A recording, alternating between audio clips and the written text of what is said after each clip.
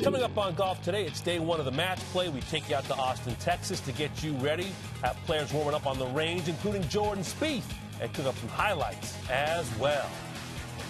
Bryson DeChambeau back inside the ropes today in Texas, says he's not yet swinging full tilt. Will his hand injury prevent him from playing his best golf just 2 weeks shy of the Masters? And LPGA star Nelly Korda will not compete in next week's Chevron Championship, the first major of the year after being diagnosed with a blood clot. We'll have the latest news on one of the best players in the game coming up on Golf Today.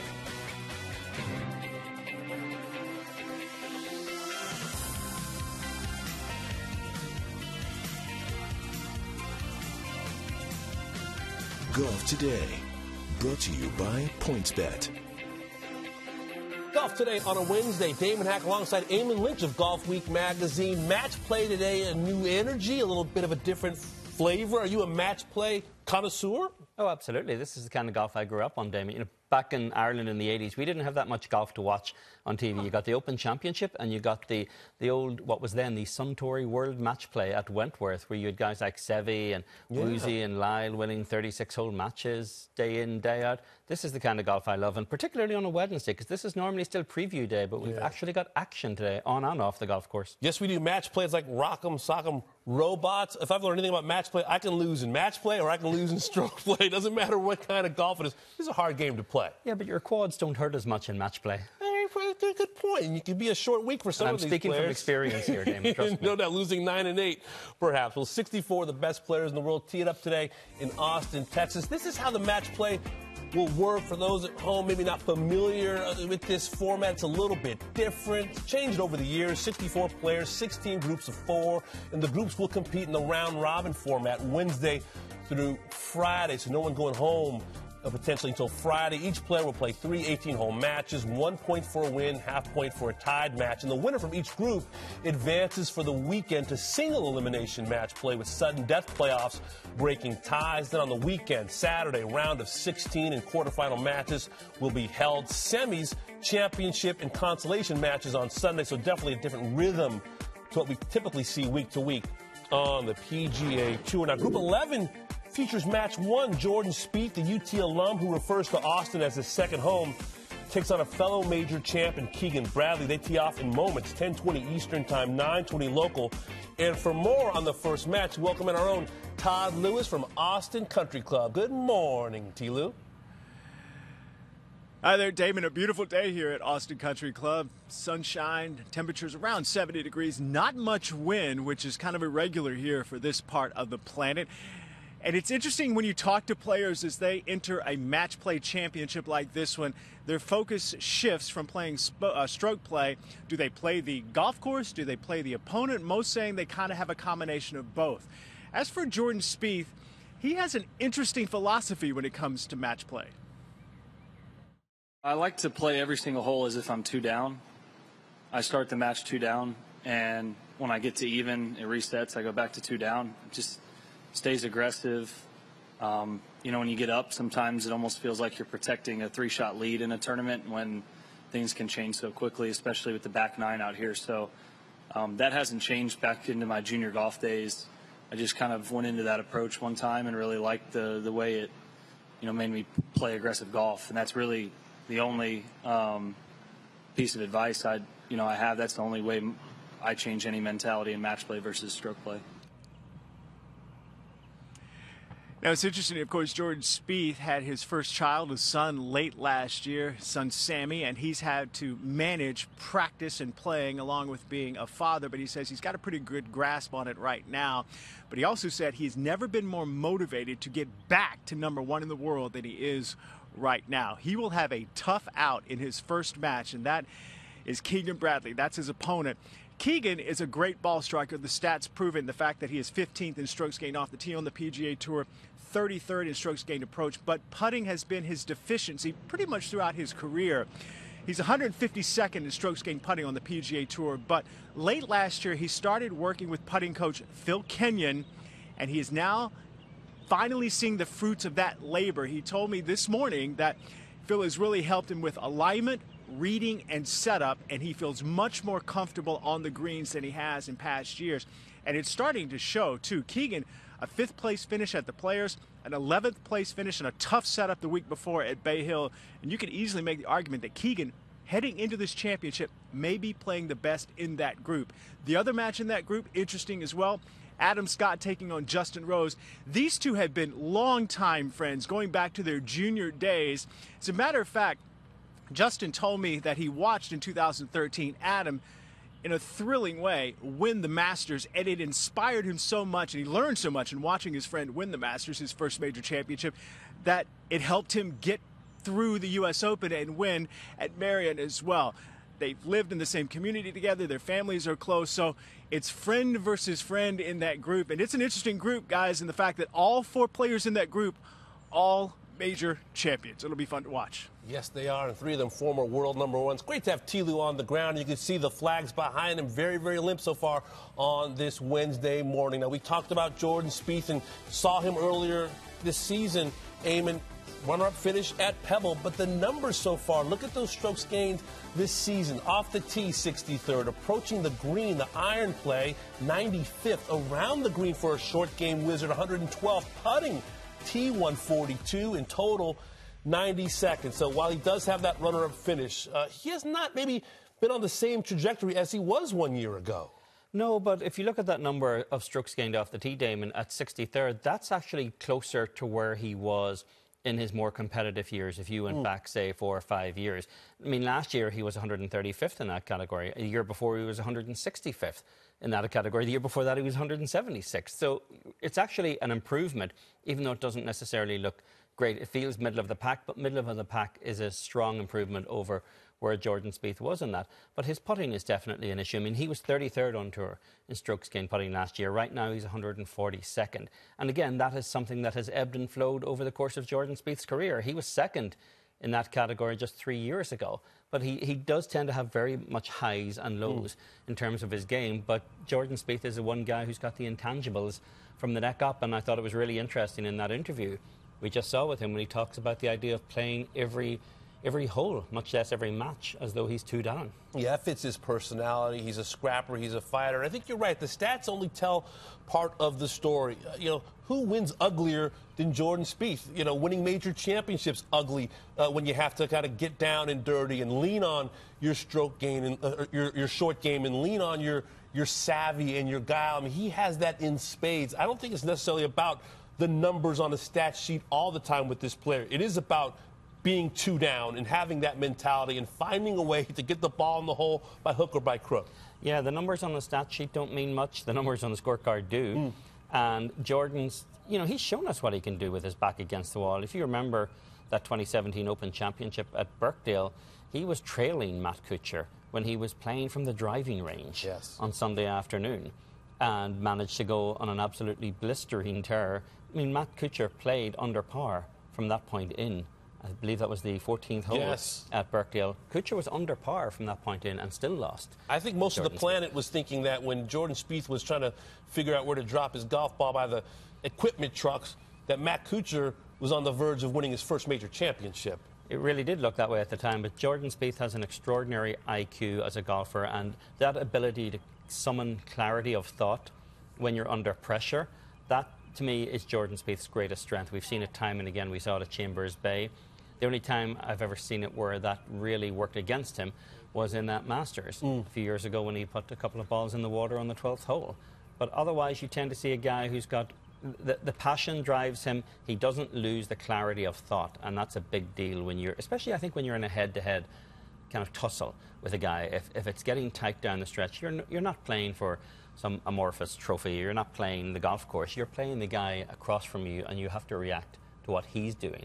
And I think that can get very confusing or off-putting for some of these guys who are not accustomed to being in that kind of environment. But he is, and he seems extremely comfortable in it. That is the essence of match play. He's made it to the round of 16 twice. His best finish was a quarterfinal run in 2014, losing eventually to Ernie Els 4-2. Jordan strikes me as a player also who has his happy places in the game. He calls Austin, Texas his second home. He has a lot of good memories on this golf course, but also Pebble Beach, Augusta National, the Open Championship. I feel there are certain venues where no matter what Jordan Spieth and the state of his game might be going in, he can lean on his gifts of imagination and grit to find a way to cobble together a round of golf. Yeah, his attitude travels well pretty much everywhere, Damon, and that's actually not true of a lot of guys on tour who, you know, Bubba is one of those guys who's always had a very kind of short list of courses where he's comfortable, whereas Jordan Spieth just seems to find his comfort zone like water on all of these golf courses. He's not in great form. He hasn't played well really since the AT&T when he finished second, missed the cut at the Players. But, you know, who's going to bet against Jordan Spieth in this kind of format? Hey, guys. Yeah, it was a couple of years ago where Jordan Spieth would be on a driving range with his coach Cameron McCormick behind him. They had the camera. It would be golf swing, look at a picture. Golf swing, look at a video. It's nice to see Jordan by himself moments before teeing off against Keegan Bradley at 10:20 a.m. Eastern Time. Well, one of his buddies, Justin Thomas, about to tee off at 10:42 a.m. Eastern Time against Luke List. JT coming off that T3 finish at the Valspar, preaching patience as he gets ready to tee it up in Austin.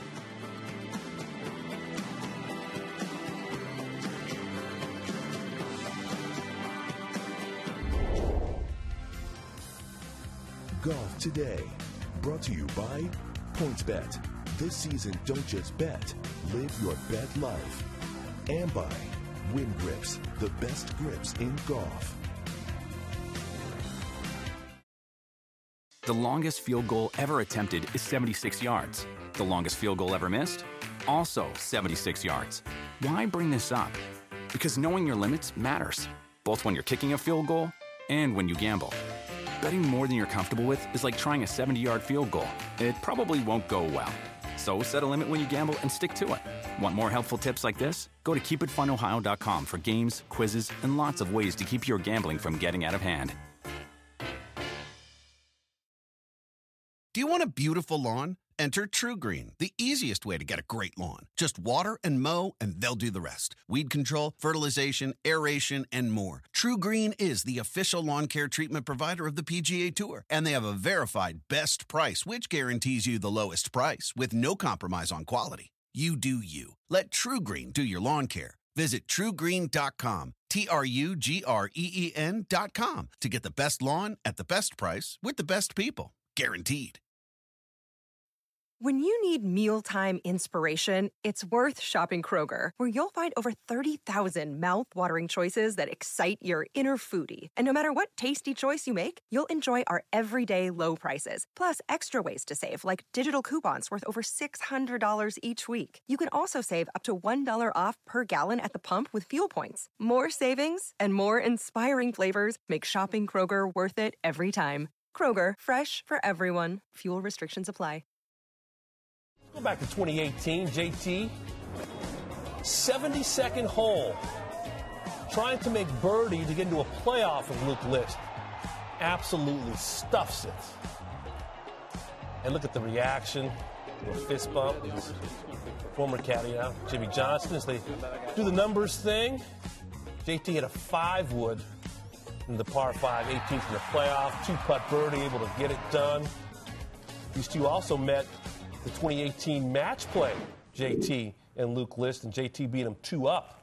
So the SEC stars from yesteryear about to meet again. And tell you, Eamon, JT has 4 top 10 finishes in his last 10 starts, or last 6 starts. And even though, you know, he was the biggest name on the board, and some might say, well, he had an opportunity, as you said, to maybe strike a little fear against his peers, the prevailing thought by many is that this is a player who is building towards something special this season. Yeah, and something special could be 2 weeks from now in Augusta, Georgia.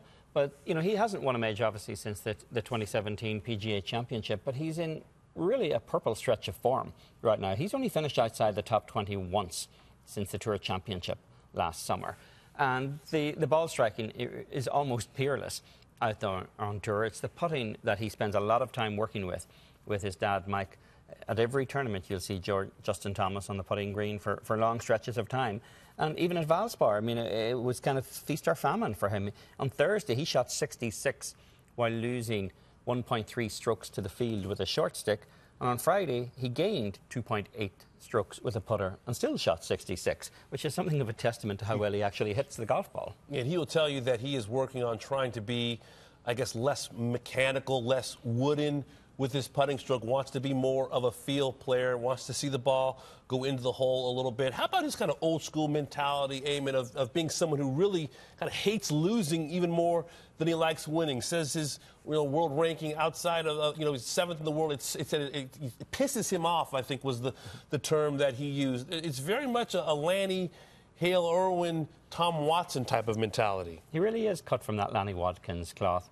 And there are two statistics in his game in particular that I think really work to his advantage, because he has the form, he has the feistiness that's there, but he's 3rd on tour in birdie average, but he's 1st in bogey avoidance. And to me, that seems like a pretty combustible combination in this format. He's not going to give, if he plays to his typical game, statistically, he's not going to give Luke List a great number of opportunities where Luke List is actually going to be handed a lot of holes out there. Yeah. And, Luke List hasn't played great since the Farmers, but JT has to be considered a strong favourite, not only for this match, but I would argue for the entire tournament. Yeah, his best finish was 2018 when he lost in the consolation to Alex Noren in 2018 for a 4th place finish. Do you think that JT has the potential to press a little bit? He talked about last year being a disappointing season, his Players' Championship notwithstanding that. When you do hold yourself to such a high level of excellence that you don't give yourself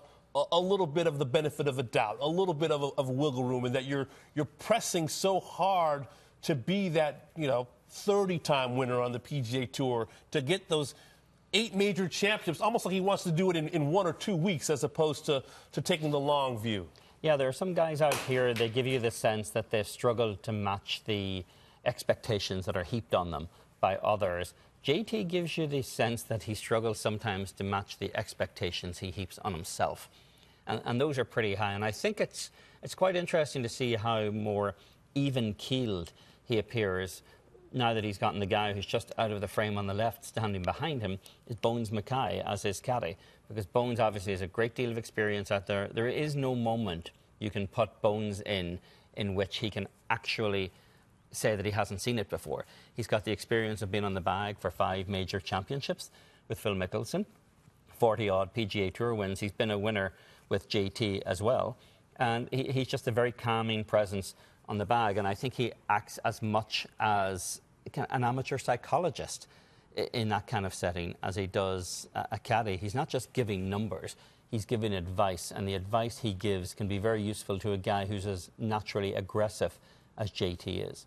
I am highly intrigued by the combination of JT and Bones Mackay in 2 weeks' time, especially considering JT's trend line at Augusta.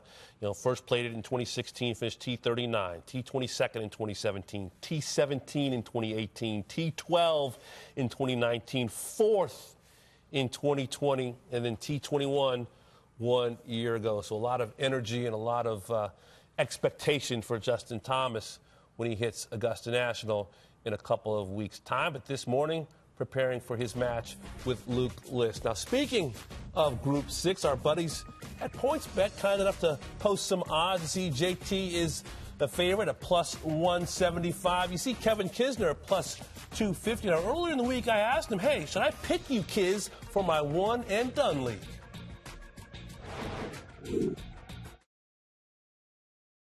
I've got a one and done league. I got to burn one player, and I can't use him again. Dude, I've known you for a little while. Should I just pick you? Man, this week's so hard. I could play unbelievable and be gone on Friday. So I tell people all the time, I get asked this question all the time. You can pick me at Hilton Head, Colonial, Travelers, Wyndham. Those are about where I have to make all my money. So figure it all out from one of those 4. Sounds like a pick me kind of play. Yeah, I feel like save him for Hilton Head. He's going to ball. And, of course, Kiz has some great history. WGC match play, past champion, and a runner-up as well.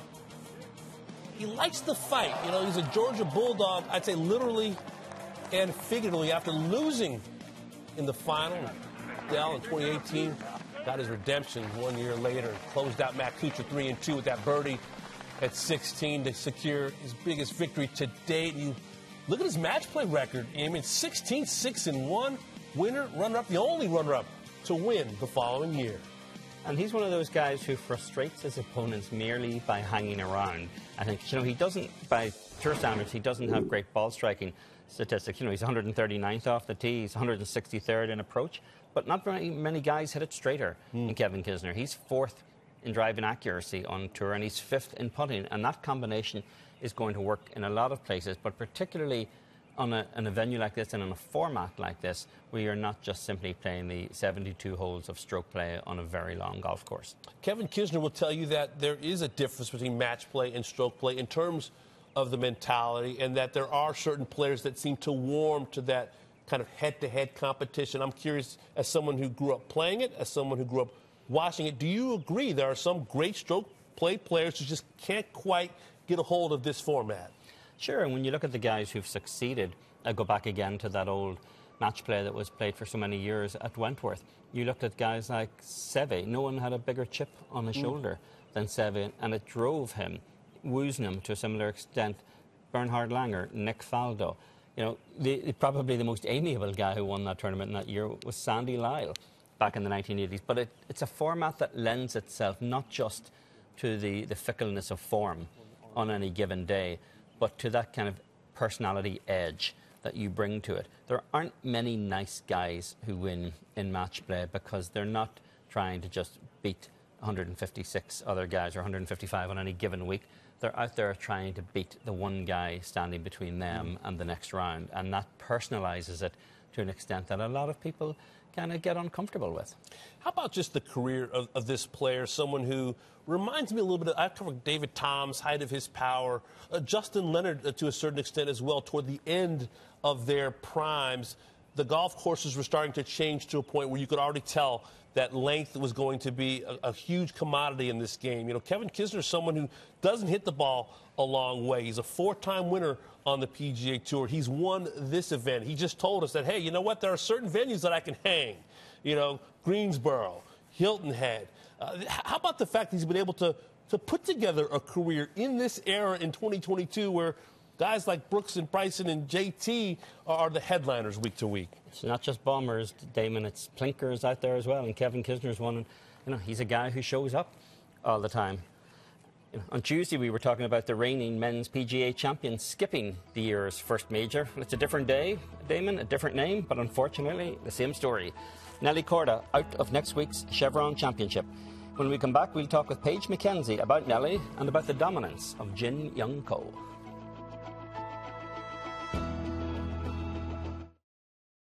Reese's Peanut Butter Cups are the greatest, but let me play devil's advocate here. Let's see. So, no, that's a good thing.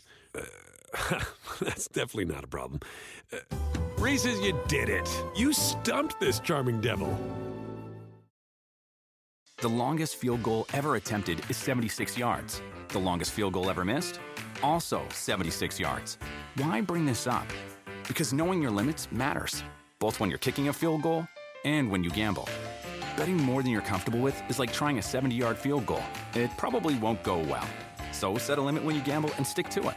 Want more helpful tips like this? Go to keepitfunohio.com for games, quizzes, and lots of ways to keep your gambling from getting out of hand. Do you want a beautiful lawn? Enter TruGreen, the easiest way to get a great lawn. Just water and mow, and they'll do the rest. Weed control, fertilization, aeration, and more. TruGreen is the official lawn care treatment provider of the PGA Tour, and they have a verified best price, which guarantees you the lowest price with no compromise on quality. You do you. Let TruGreen do your lawn care. Visit TruGreen.com, TruGreen.com, to get the best lawn at the best price with the best people. Guaranteed. Golf Central Update, brought to you by Callaway Golf. News regarding the world number 2, Nelly Korda. It has been confirmed that Nelly will not play next week at the season's first major, the Chevron Championship. The field for entry closed yesterday evening, and tournament official confirmed that Nelly had not filed an entry. Earlier this month, Nelly announced on social media that she had been diagnosed with a blood clot in her arm and that she was home resting. Eamon, this is a 23-year-old at the height of her physical power and in this game as well. What's your reaction to this scary news? Yeah, let's just hope it's a sort of a minor speed bump in terms of her health. She's obviously otherwise pretty healthy and young. This was a fairly sudden thing that came up when she was in Ponte Vedra Beach doing some commercial work during the Players' Championship. It's kind of disappointing that she's not playing the first major of the year, because what last year promised is what this year has not yet delivered on the LPGA Tour, which was the promise of a great rivalry. And the last great rivalry we saw in this game was on the LPGA Tour with Carrie Webb and Annika, going back quite a while at this stage. So it's disappointing she's not there. It's not a good week for PGA of America reigning champions. She won the KPMG Women's PGA last year and is not playing the first major of the year in the same way that Phil Mickelson is not playing the first major of the year either. Loss for the LPGA with this budding rivalry with Jin Young Ko, and also for Nelly specifically as it pertains to the golf course. She's played very well in her couple of starts there, lost in a playoff, for example. This is the last year of the LPGA with a major championship at Mission Hills. How disappointing from that standpoint, just in terms of her chasing history.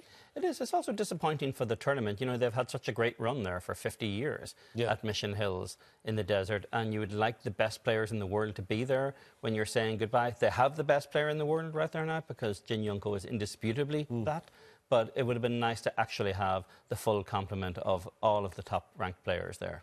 Let's welcome on our Paige McKenzie on this Wednesday for more on Nelly Korda. Nelly is a huge loss to the LPGA. She obviously traveled a lot at the end of last year. What's your reaction to this news? I just can only imagine how personally disappointing this must be for Nelly. Obviously, a scary situation that she has been faced with, having this diagnosis, and perhaps putting in perspective the meaning of golf as it relates to health. But also when you look at her career, and you both mentioned some really great points, the trajectory of which she played last year. I'm sure the excitement of getting back, going head-to-head with Jin Young Ko, and then just having the frustration of body not cooperating with mind or physical ability. And for any athlete, that's frustrating. But obviously, health most concerning. And travel, as we know, can be very difficult with any sort of blood clotting issue, getting an airplane. So no doubt, just a disappointing diagnosis and situation all around.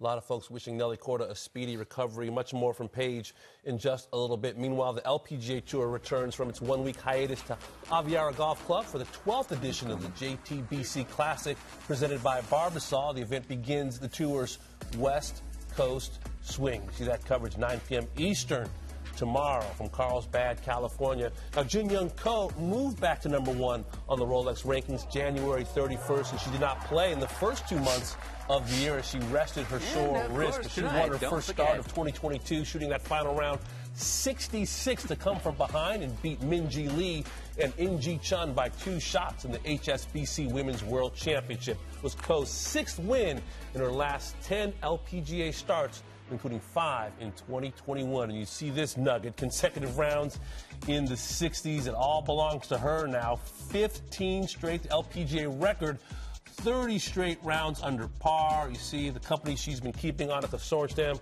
and a major champion, So Yeon Yu, as well. So we thought it'd be nice to do a little Jin Young Ko appreciation, and welcome back our own Paige McKenzie. Paige, for more on the world #1, I'm just fascinated how you can even try to put this game, this young career so far, into perspective. It's so hard. And honestly, if it weren't for the breaking news, it seems like every single week within the golf world, whether it's Phil Mickelson, the Saudi Arabia League, or Bryson DeChambeau's injury, this would be headlining what is going on in golf. The fact that Jin Young Ko has been so dominant as of late. If you go back, just even how she ended last season. She won 3 of her last 4, then won again in the beginning of this year, 4 of her last 5. She's won 5 times in her last 8 starts. So I did a little deep dive into what that looked like.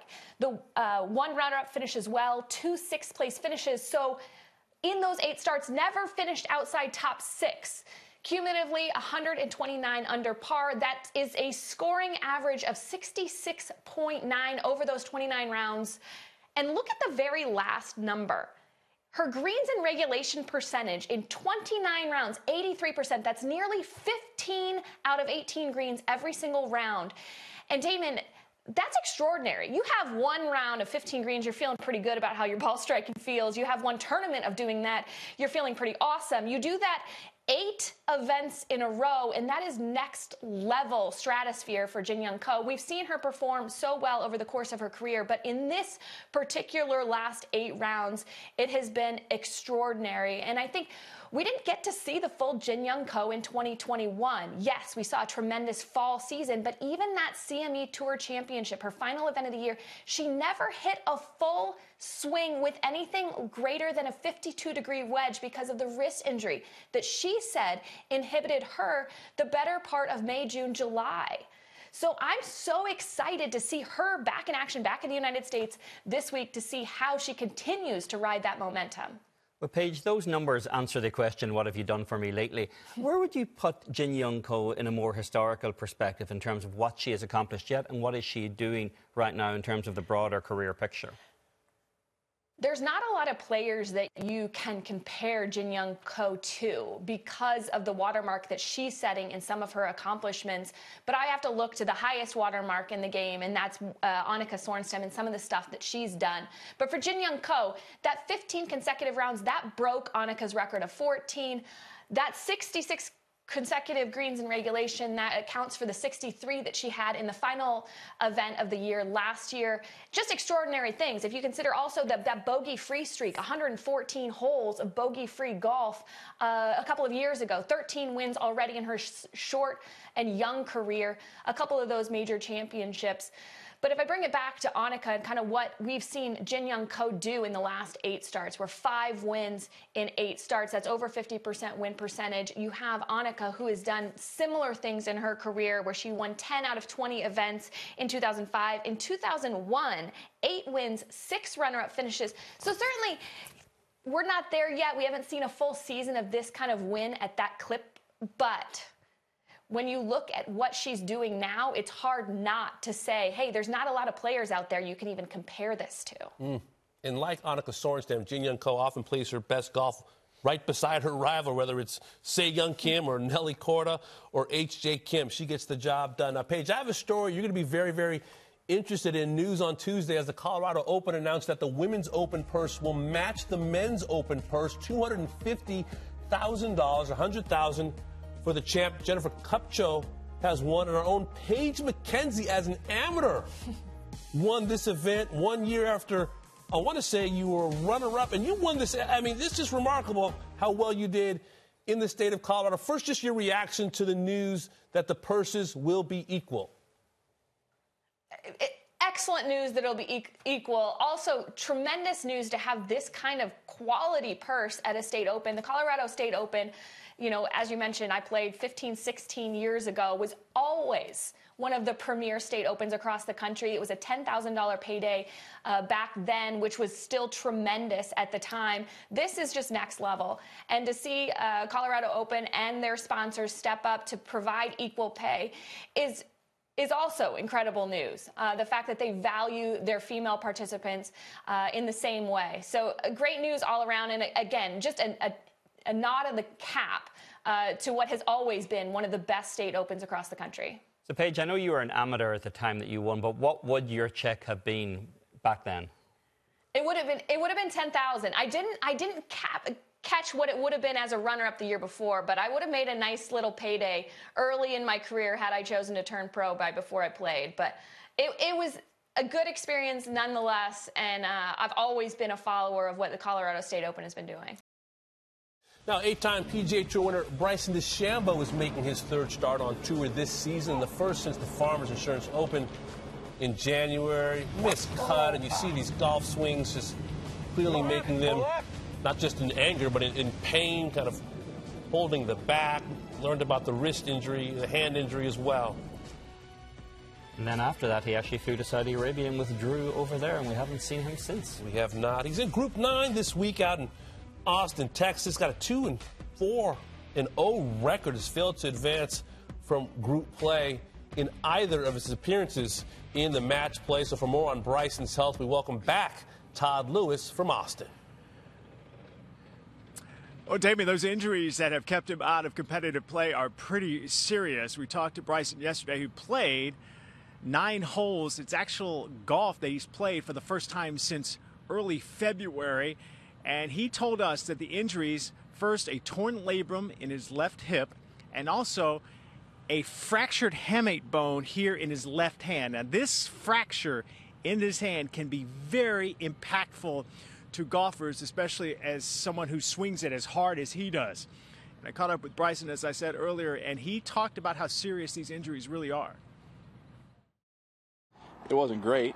I fractured a part of my hamate bone, my hand, and tore a little bit of my labrum in the left hip, and so I've just been recovering off of that. And people are going to obviously say that it was due to speed training and all that, and yeah, sure, some of the things have been a part of that, and just abuse and working really, really hard. But at the same point in time, I wouldn't have traded it for anything. I've learned so much about my body, and as time has gone on, I've learned how to manage some of that over the past month and a half of just rest, realizing how important rest is. And sometimes it's nice to just sit down and do nothing. So I was excited for being able to just rest and recover. And as time goes on, there's obviously a thing that happened. I slept playing some ping pong, and that aggravated everything and made it really, really bad.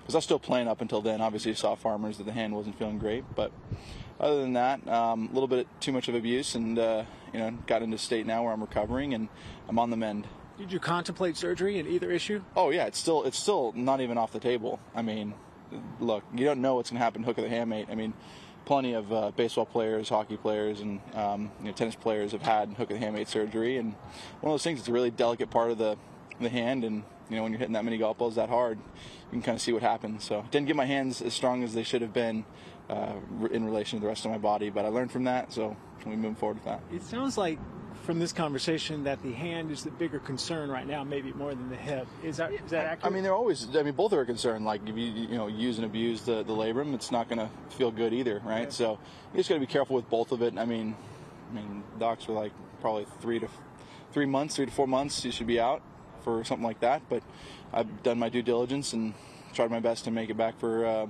these next few events and then the Masters. How much do you trust your hand and your hip right now? I fully trust it. There's no doubt. Am I going fully at it? No, not even close. I'm not willing to go at it till about Augusta time. I'm just kind of easing back into everything. So looking forward to having some good competition, good matches this week, and hopefully I can play a lot of golf and my hand gets some durability over this week, and I can go play next week and get fully ready for the Masters. But that's just the goal as of right now. Interesting. So he will play, or at least he's scheduled to play 3 matches here this week. And he said if his body feels good enough that he plans to play the Valero Texas Open in San Antonio next week and then follow that up with obviously a trip to Augusta National for the Masters. I did follow him around during that practice round yesterday, and I can tell you he is not swinging as fast and as violently as we normally see Bryson DeChambeau, kind of protecting those injuries. So it'll be interesting to see how he plays here this week in his matches. Doesn't have a super strong group. Taylor Gooch, now these are solid players. I'm not saying they're terrible, but Taylor Gooch, Richard Bland, Lee Westwood, so it'll be interesting to see how Bryson manipulates his way through that group and if he can make it into the round of 16. Todd Lewis on the Bryson beat for us in Austin, Texas on this Wednesday. Eamon, I tell you what, the thing I took from that interview was a fantastic one with Todd was that Bryson even said as much as he built his body, maybe didn't build up his wrists enough. And I've had conversations with Tim Burke, the world long drive champ 2 times over, who said that those players, they'll put their hands in rice and do these exercises to take care of their wrist and protect their wrist. And I just think we're seeing a player who at the age of 28, who has built his body up and changed the game, at least in the short term, and had some players drafting off him like Rory McIlroy trying to chase distance, that maybe we've reached the point, a tipping point, where this is not sustainable. Yeah, I mean, we heard from Bryson there a lot about what this injury has done to him over the last few weeks in terms of forcing him to withdraw from tournaments and take time off. He was a little more vague in terms of what it's going to mean going forward. He said he's not going to swing at it hard again until Augusta, which suggests that this isn't going to lead to some kind of sea change in how he approaches the game right now. And when you're playing at Bryson's level, form is fickle. So you start to look for what is sustainable, to use your word. What can you control? Well, you can control distractions. You can control your time management. Frankly, he did a lousy job of that last year. Hopefully that's a better thing this year. What you can't control, to some extent, is your body. but you can control it to a certain extent. Yeah. And the idea of how much punishment you're going to give the body, he talks about the number of golf balls he's hitting that has kind of led him into this position where the body's starting to show stress signs. And to me, there is a point where Bryson is going to have a moment of reckoning as to, does he keep going down this road where it's not just the fact that he swings hard at it on the golf course. We see him tournament after tournament under floodlights on the range, just hitting balls all the time at full speed. That's not physically sustainable at any age, even for someone as physically healthy otherwise as Bryson. At a certain point, the body is not going to be able to keep up with the desire, and he's going to hasten that process unless he kind of recalibrates how he do it.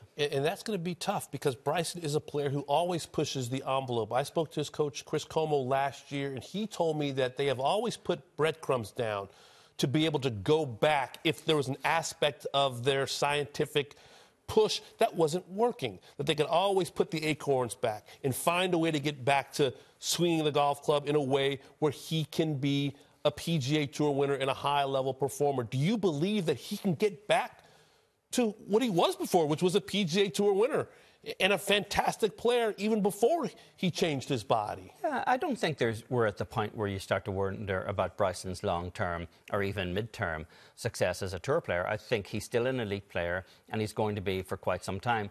But I think that he's at this phase right now, in particular, in this moment, where his success has to be defined by the physical reaction to what he's doing. He can't be focused on results. And he's got a tough opponent today. I mean, Richard Bland, it may not look like nothing on paper next to Bryson, but he finished second in Dubai last month and has more form and certainly better health right now than Bryson does. So if Bryson's a little uncertain, Richard Bland's maybe the kind of guy you don't want to be playing. And Richard Bland was in the conversation for a long time last year at Torrey Pines in that U.S. Open. So you have the Bryson DeChambeau body type, and you got the Joaquin Niemann body type, the pride of Chile, who won earlier this year for the second time on tour when he got it done at the Genesis. Much more ahead on this Wednesday.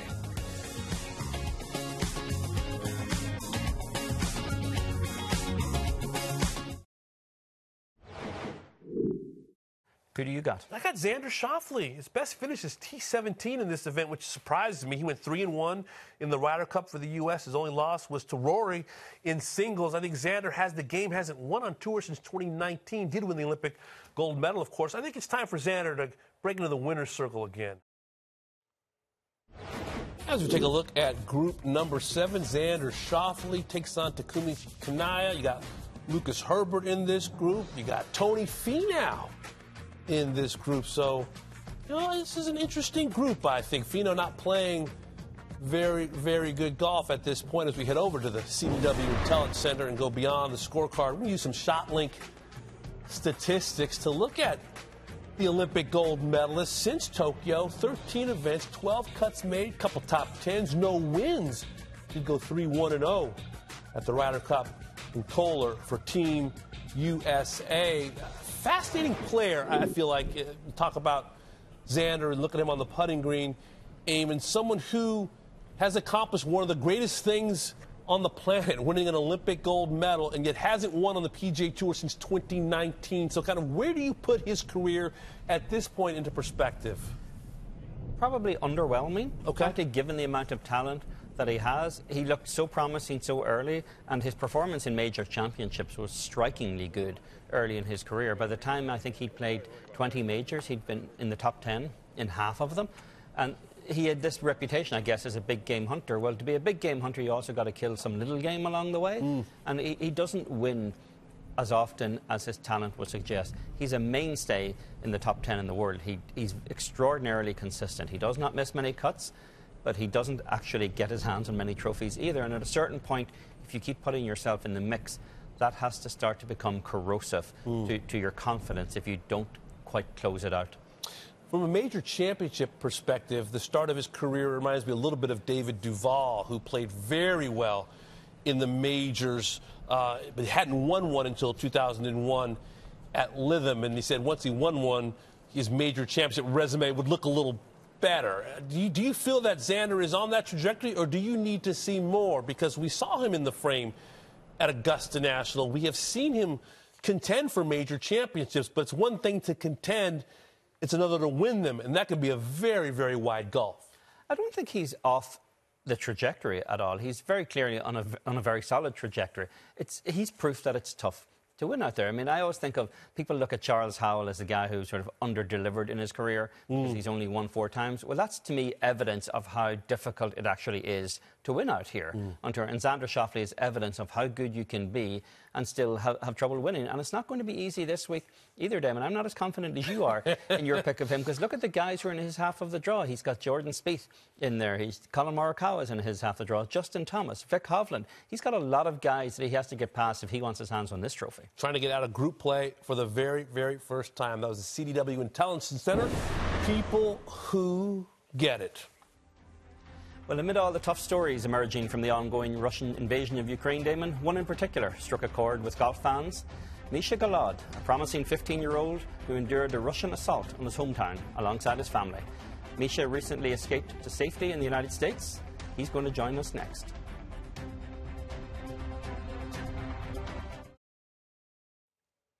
We have all seen the horrific images coming from Ukraine since Russia invaded on February 24th. City after city shelled by Russian artillery, including the Ukrainian capital, Kyiv. Hundreds have lost their lives, and millions have been displaced from their homes. 15-year-old Misha Golod, one of the top amateur golfers in Ukraine, and his family fled west to Hungary to outrun the advancing army. Golf Digest published a story about Golod and his family. Swing coach David Ledbetter saw that story, and with the help of Global Golf Post publisher Jim Nugent, devised a plan to get Golod across the Hungarian border and eventually to the United States. Golod arrived late March 11th in Orlando, Florida, where he will be enrolled in the David Ledbetter Golf Academy. Golod's mother, Vita, traveled with him to the United States, but she flew back to Ukraine to be with her husband and her parents. Golod then made the trip to TPC Sawgrass for the weather-delayed culmination of the Players' Championship, where he walked the final round ride with Thomas, Rahm, and Doc Redman, the third member of the group, as an honorary observer. And Misha joins us now on this Wednesday. It is wonderful to see you. For those of us who cannot even relate to what you have been through, Misha, at what point did you know last month that the situation was dangerous and that you needed to leave your home?